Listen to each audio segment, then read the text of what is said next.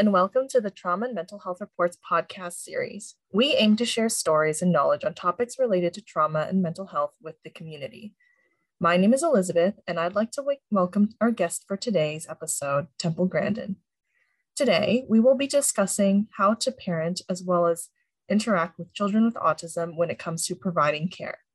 Let's get into today's conversation. Hello, Temple Grandin. Welcome. Thank you for joining us. Well, it's great to be here today. Yeah, so awesome. So in your latest book on navigating autism, you share a new perspective on 7 ways to promote a child's growth when interacting and parenting them. And so I'd like to learn a little bit more about what led you to form this perspective that parents need to shift their perspectives on the way they interact with their children. What are you seeing right now that's not exactly, helping children? Deborah Moore was a big power behind this book. And she's a psychologist working with parents for years. And one of the big problems is label locking. The parents get an autism label. They don't think the kid can do anything. And they don't look at the whole kid anymore. They're just looking at the label. And we need to change that mindset. The other problem we've got with autism is you're going from Elon Musk and Einstein to somebody who can't dress themselves. The little kids, you can't tell when you're working with the little kids, when you do early intervention, how they're going to come out. But you're putting the same name on people that have, very different needs. Now you take, the Einstein or the Elon Musk type of kid. Where would he be today? Playing video games in the basement?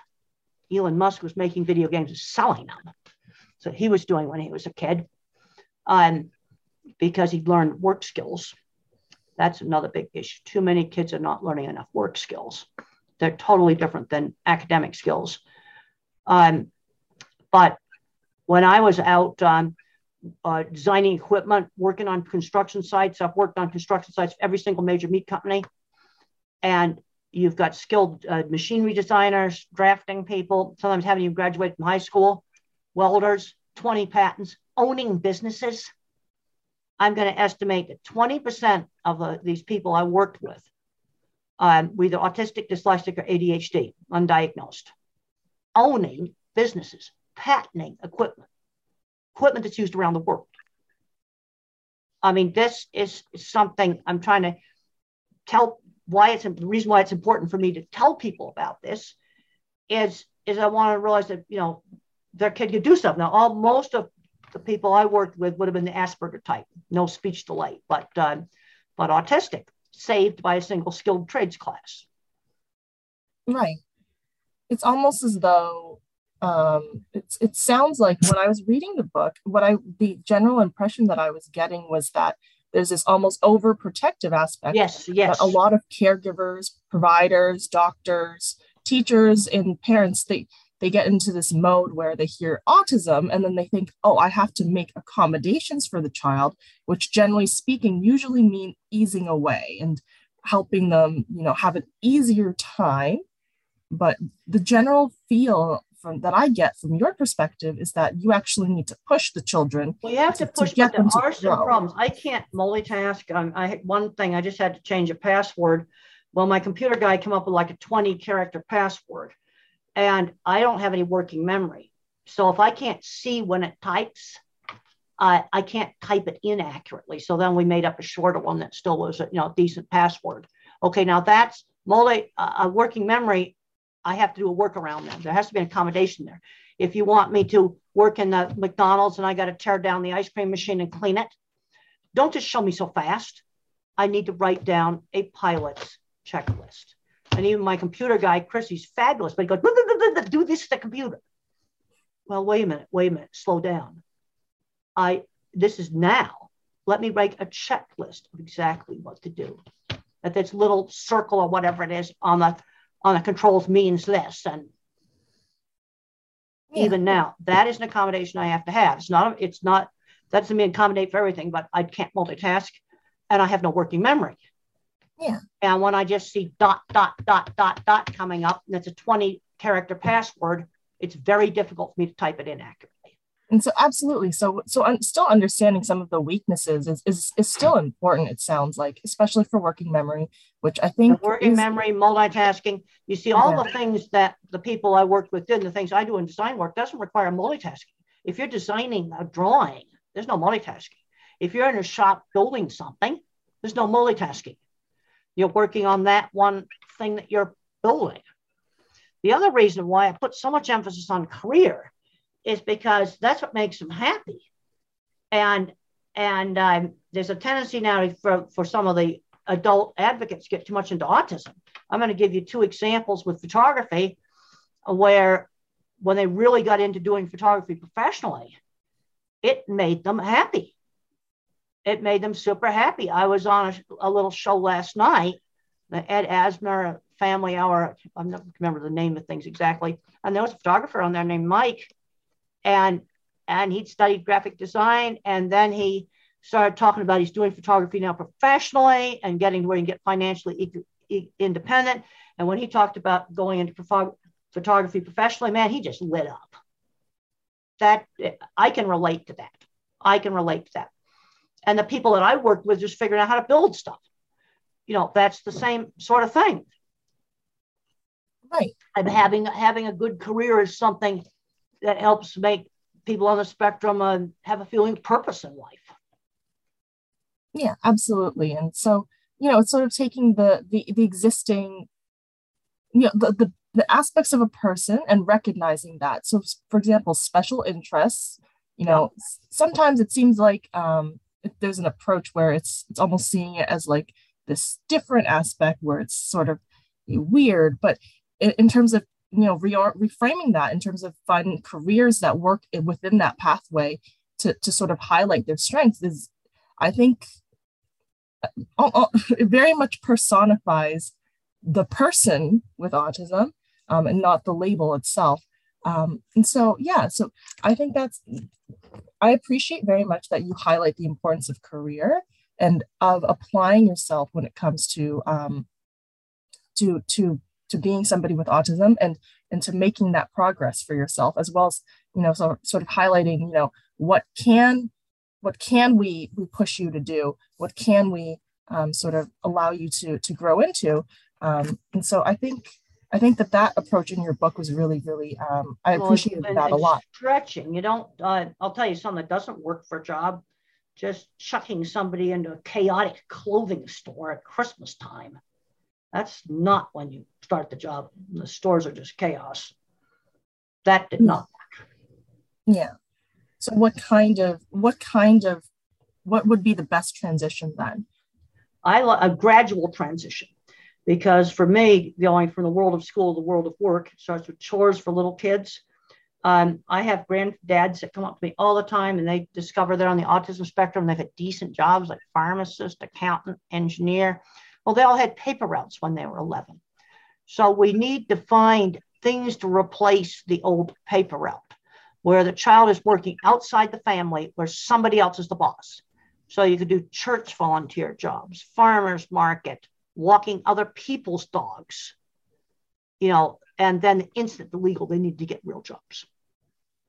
I'm talking especially in the fully verbal kids, 2 real jobs before they graduate from high school.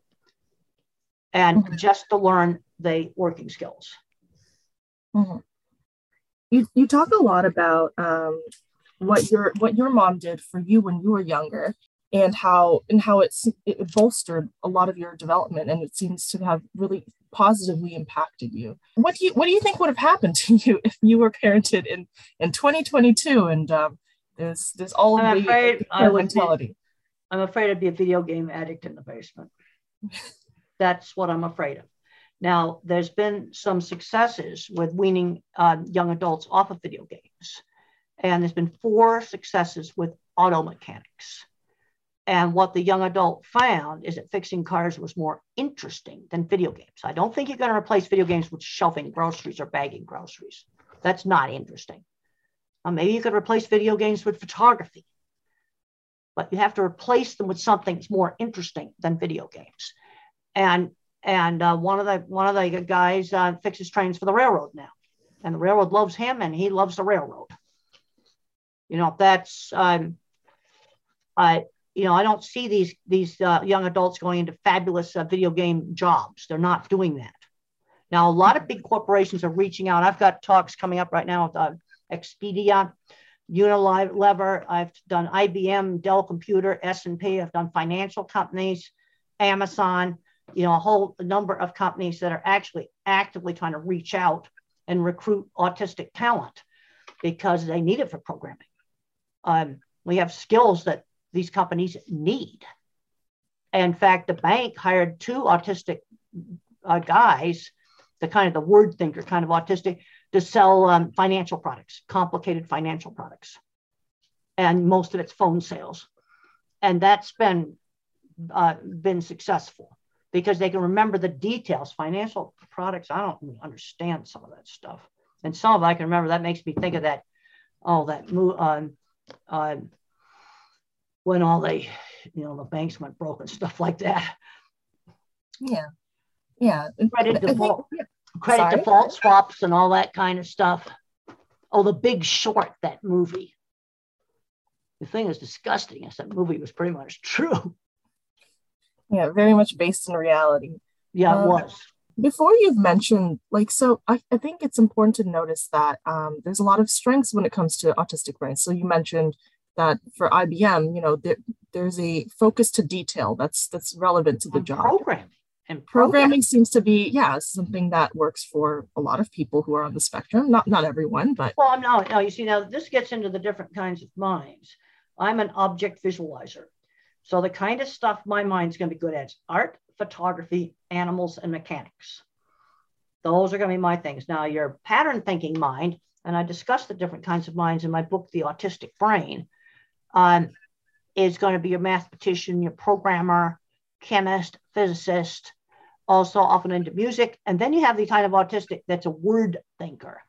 And they're the ones that were selling these financial products. Or might be good at selling cars because they know all the details of the product. But companies are reaching out. I mean, people forget, we have this cloud computing stuff. Okay, you click on the little shopping cart. There's warehouses full of computers that run all this stuff. Somebody has to run all that stuff. There's huge infrastructure that keeps all the computing stuff going. And they need people to do that. It's sort of, it isn't the stuff that, okay, I'm going to design a video game or something like that.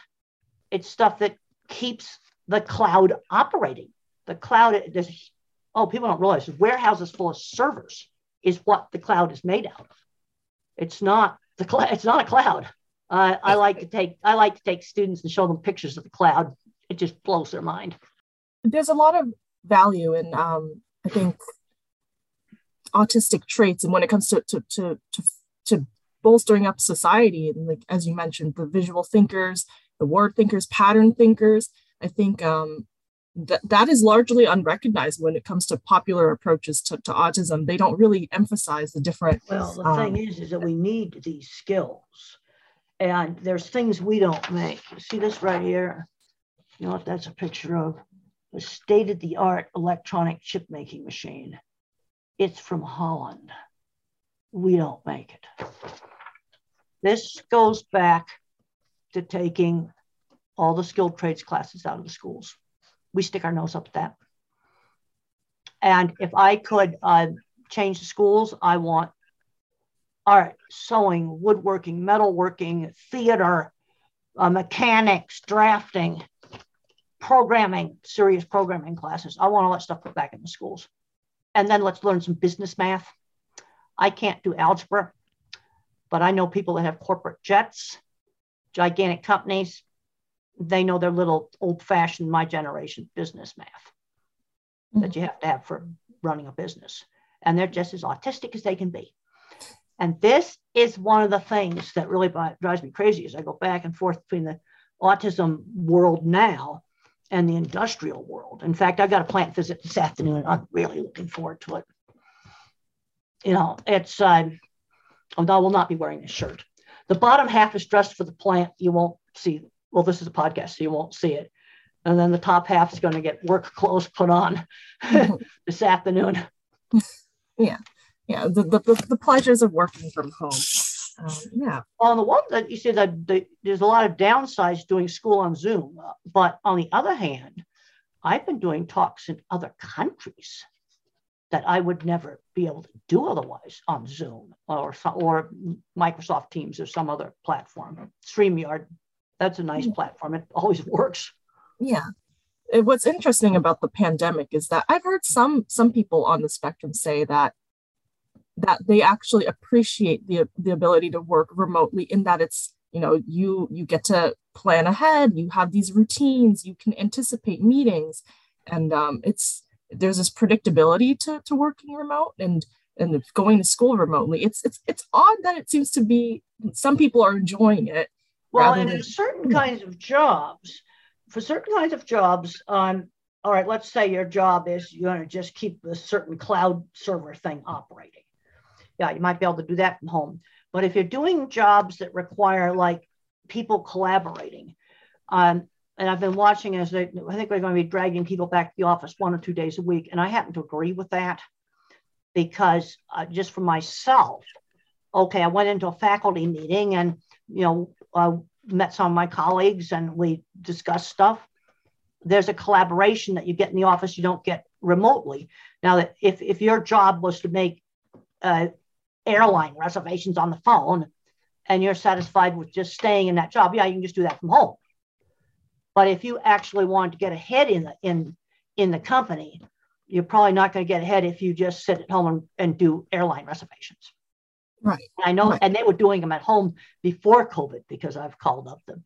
I'm a frequent flyer, so I called up the frequent flyer desk and I heard a dog barking in the background. So I know they were at home. You talk a lot about avoiding label locking when it comes to approaching children with autism. What is one of the ways that you've seen it appear when it comes to mind? Like, in what ways are children limited by a label?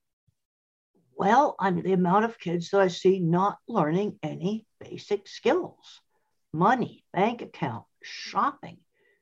They're not learning to drive. And learning to drive is going to take longer because of the multitasking. You've got to practice in a very safe place to get the operation of the car into motor memory before you do traffic. But the most basic stuff, I'm horrified. Number of kids that have never shopped by themselves. And then the mom is afraid to let go, to have their kid run in the store and buy something. I'm talking teenagers here. And I'm running into this over and over again. I wish I didn't have to talk about shopping. But I'm finding that's something I need to talk about, is this sort of letting go to let your kid do the most, mundane, everyday things. And the getting jobs. I'm seeing parents pushing so much on the academics, the kids got no life skills. Right. You got absolutely no life skills. And some people will say, well, Temple came from a well-off family. Yes, I did.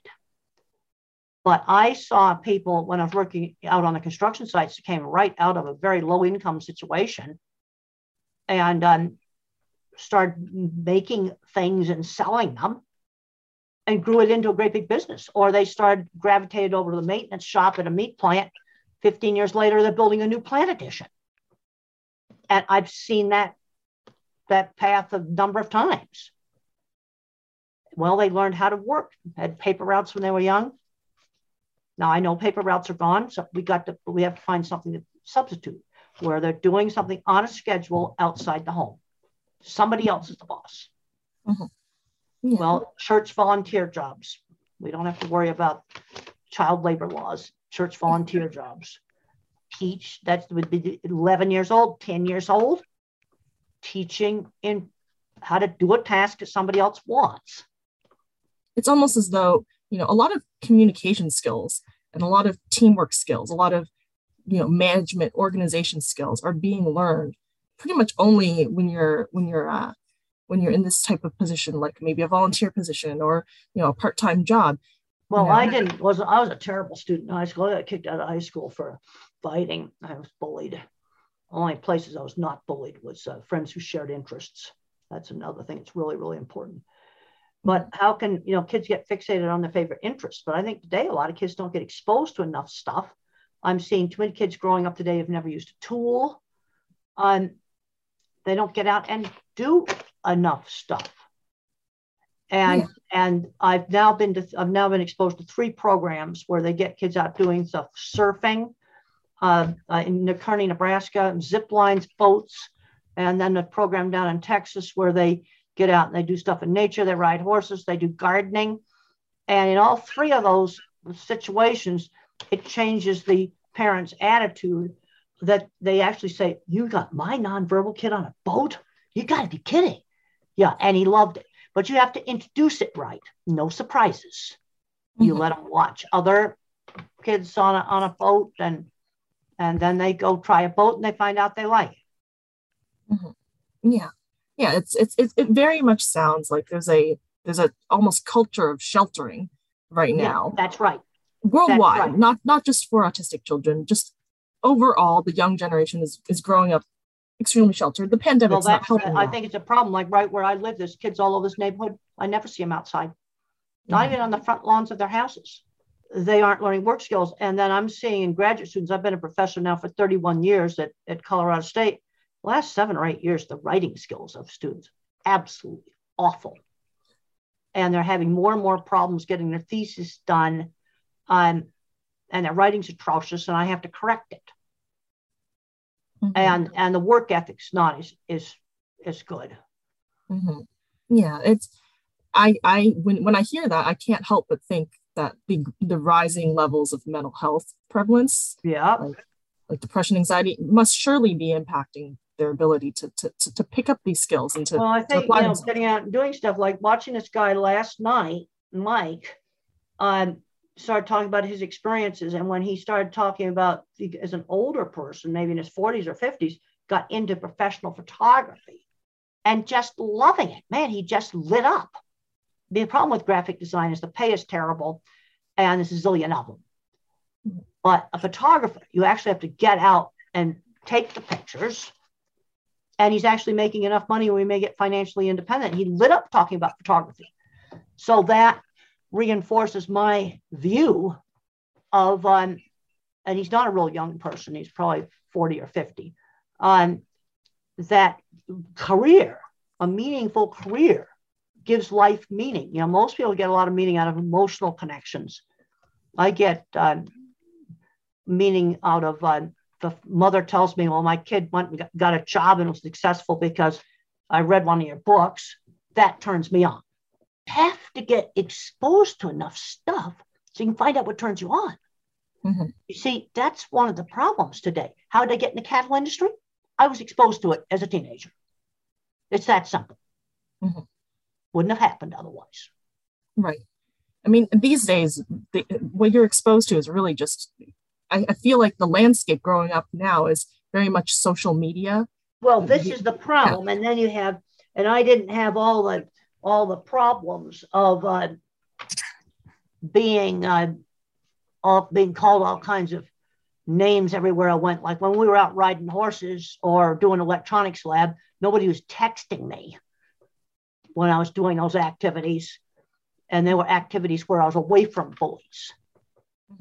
But I think we need to be getting out, doing a lot more real stuff. And people ask me, what would I do to the schools? I'm going to put all the hands-on classes back in, ranging from home economics, cooking, sewing, woodworking, theater, mechanics, welding, drafting, because they also expose kids to different things that they can get interested in. Then photography, that my kind of mind is going to be mechanics, photography, graphic design. There's too many of them and the pay is terrible. Photography, you can still get decent money. I've had a lot of documentaries made, interviews. I've talked to a lot of people, that cinematographers, TV photographers.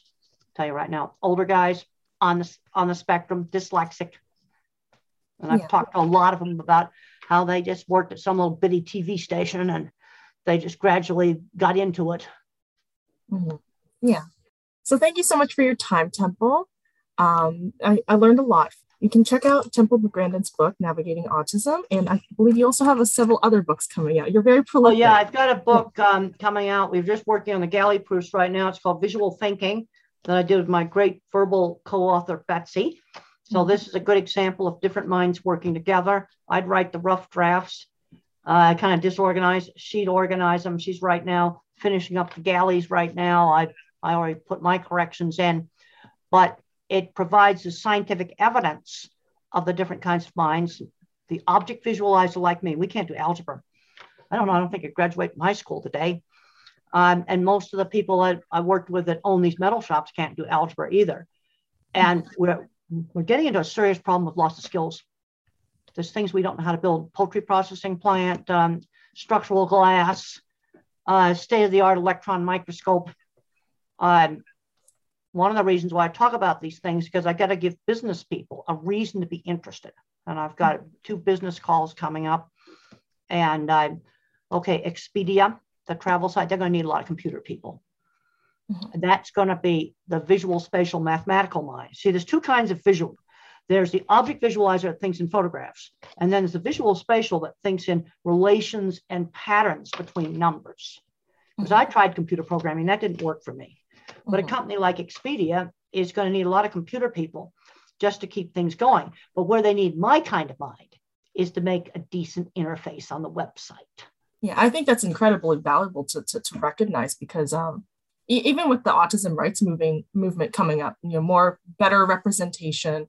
I think that's really good, but I get concerned about getting so much in it. Okay, well, one thing, I had a boss that got very plain with me about being a dirty, filthy slob. And there's a scene in the movie where the deodorant gets slammed down. That happened. There's some stuff where a filthy, dirty, swearing slob. No, there are some things you have to conform on. I'm not saying you got to have the best eye contact. No, you don't have to have that. But you can't be a rude, filthy, dirty slob. That's something that, clean it up. It's fine to be eccentric. I dress kind of eccentric. Eccentric's fine. But there's some things where I was at an autism conference one time, and a guy walked up to me, had a suit on and bare feet, and he just started saying, well, who the F are you? Well, there's no excuse for that. Yeah, there's some stuff where, there's what I'm going to call business social that you do. And there's a lot of issues now about masking. Now, where I can't follow conversations, we're in a restaurant, and my friends get into chit-chat conversations where it's very fast chit-chat. It has often very little content. They're having such a great time, I can't even follow it. And to try to follow it, it's too much energy. I just stare off at the TVs and stuff on the wall in the restaurant. So when I go to parties, I have a tendency to go, let's talk to this person over here one-on-one, and I'll go over to these and talk to them. I'll do that. But there's other group chit-chat stuff, I just can't do it. I'm glad that you touched on the masking part, because I think some discourse is moving along about, no more masking, but it seems very valuable when it comes to a career environment in particular. Well, the thing is, to say hi to somebody in a corridor, like I when I was at the University of Illinois getting my PhD in the 80s, some of the other faculty thought I was stuck up because I didn't say hi in the corridor. I didn't know that. And then as soon as I realized that, I said hi in the corridor. That's not hard to do. That's easy to do. Yeah. I call that business social. You've reached the end of this episode with the Trauma and Mental Health Report podcast. Thanks for joining us. Connect with us at trauma.blog.yorku.ca. You can also find us on Facebook, Twitter, Instagram, or LinkedIn. Don't forget to subscribe to our podcast and newsletter to see our latest content. See you at the next episode.